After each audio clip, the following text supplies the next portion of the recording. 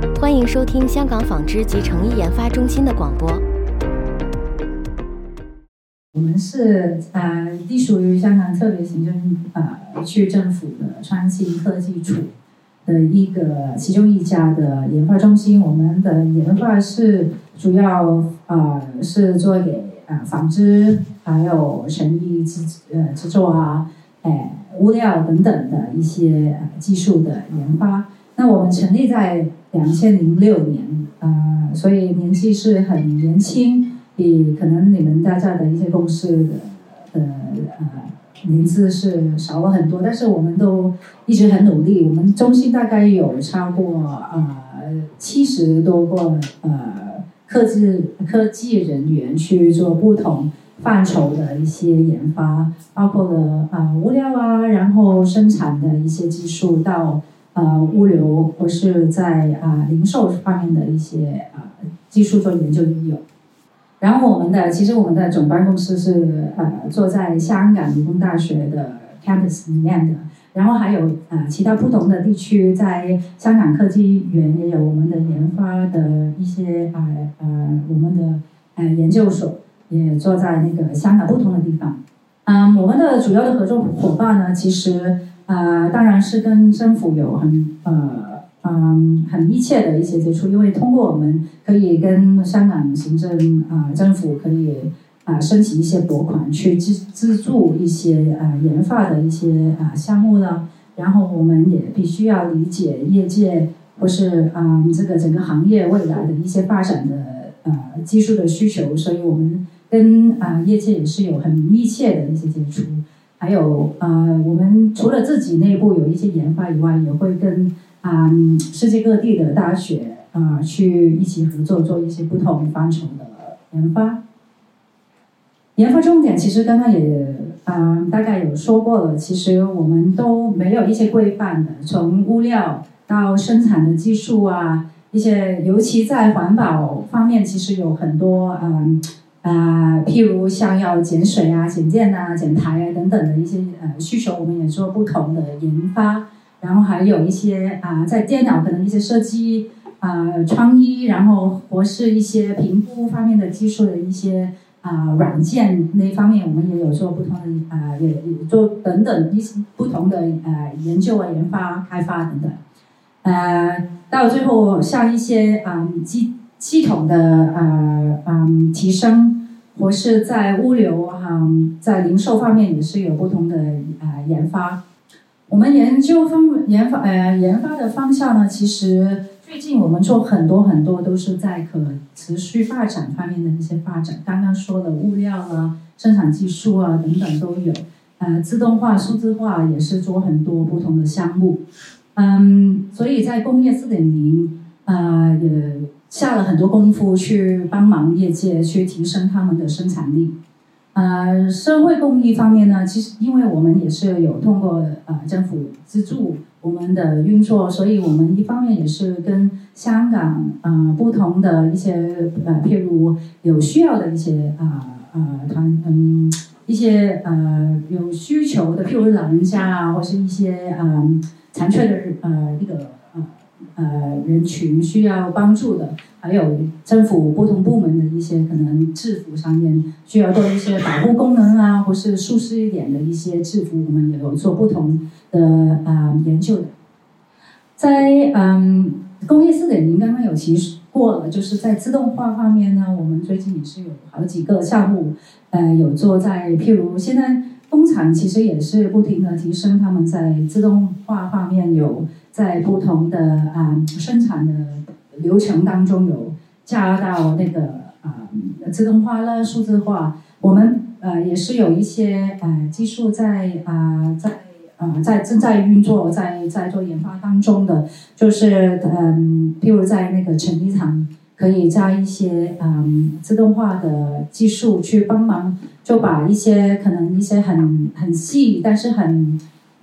重复的一些工具，可以从人手变成用机器人去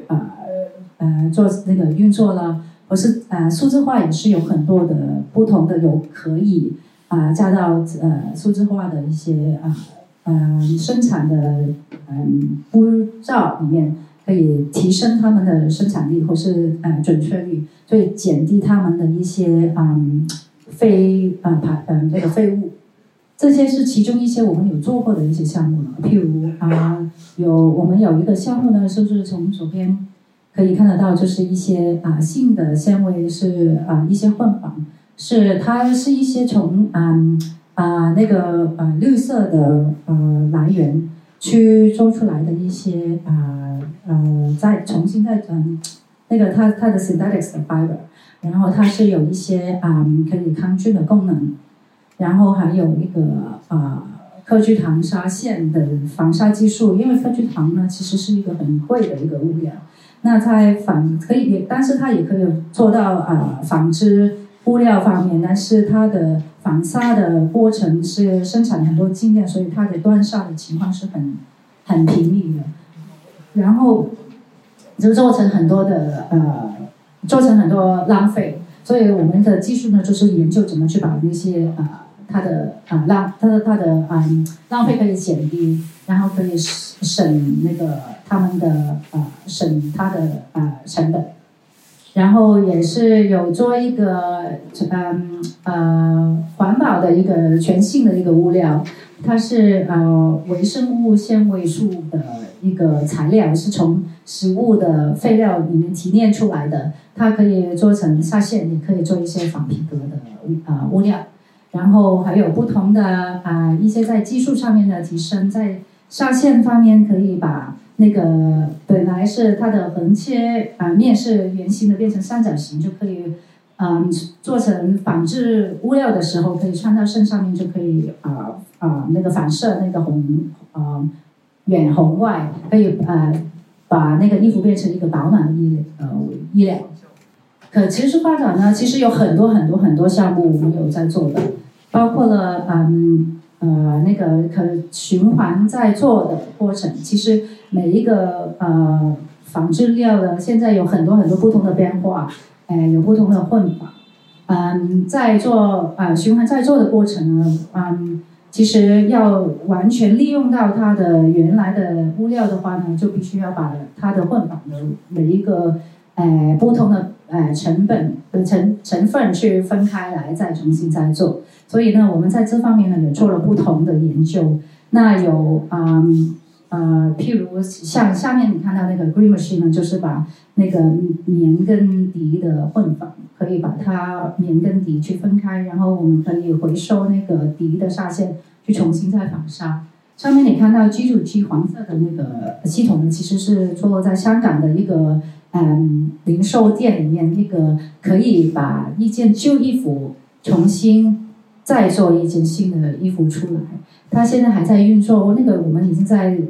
从2018年的时候开始运作，到现在还是继续在做的，所以不停的也有可以给客户把他们旧衣服拿到店里面，然后全新变成一件新的衣服。然后还有刚刚说的一些减排的一个技术，譬如在染色方面可以做一个无水的染色然后还有中间那个很重要的一个项目，就是把那个微胶粒可以在废水排放以前，可以把微胶粒收集起来，然后就减低微胶粒排放到大海里面。这个就是一个很简单的一个介绍，就是刚刚说了，就是不同的混纺其实必须要有不同的方法去把那个成分去一个一个的分开，所以我们也研究了不同的技术。左边那个水热分离就是刚刚有提过的那个 green machine， 就是针对棉涤混纺的。然后右手边你看到右手边的那个镁水解的，也是去针对棉跟涤的混纺。然后中间这个部分有点有趣的，就是它是一个干的方法去把一些 high value 的一些 fiber 去把它分开出来，然后它是用静电的方法，因为其实不同的物料呢，它自己有含不同的一个电所以我们通过静电呢，就是可以把它负极去有一个系统去把那个不同的纤维去分解出来。然后社会公益呢，就是刚刚有提过，就是做一些不同的义务呢，去给不同的有需要的部门、有需要的人群去穿去戴这样子。香港我们一直跟香港体育学院去一直合作，去帮助不同的一些运动员去做一些他们的制服或是一些训练服的研究，去增加他们的保护性跟它的性能，让他们去做他们不同的运动的时候可以发挥的比较好一点。然后譬如像这个图面上面我们有做了那个蛙艇队的一些制服，我也跟他合作了好几届的奥运的比赛，让他不停就是在每个奥运也可以提升他们的那个performance， 也有做一些鞋子或是跟那个残奥的运动员去做一些不同的器材，去把他们的表现可以表现得更好。然后也有旁边一些政府部门的一些制服，做一些比较保护性舒适一点的制服，让他们去工作的时候比较安全跟舒适。然后还有做不同的一些给老人家的一些可穿戴的衣服或是一些平常日常去穿的衣服，让他们去觉得舒适一点、安全一点。所以然后简单的就是刚刚说了，我们是通过政府的资助，可以有不同的方法去申请一些做研发的项目，所以也有不同的一个研究计划可以申请不同的资金去做那些项目的。然后详细的可以跟我们接触，然后我们再详细的介绍给你们。最后呢，就介绍一下，我们其实我们的团队都一直很努力，然后在不同国际不同的一些奖项，研发的奖项或是设计的奖项，也是去争取了很多不同的奖，譬如在美国的、欧洲了等等，都有一些很标志性的一个R&D 的一些比赛里面拿到不同的奖项，所以也希望你们也可以多多支持我们，可以继续做得更好。今天介绍的就是这样子，然后这些就是可以联系到我们有不同的平台可以找到我们的资讯，我们一直会regularly 有我们的新的资讯去放到我们这些平台里面，所以多留意我们吧，谢谢。谢谢你的收听，你可浏览 hkrit.com 以获得更多本中心的资讯。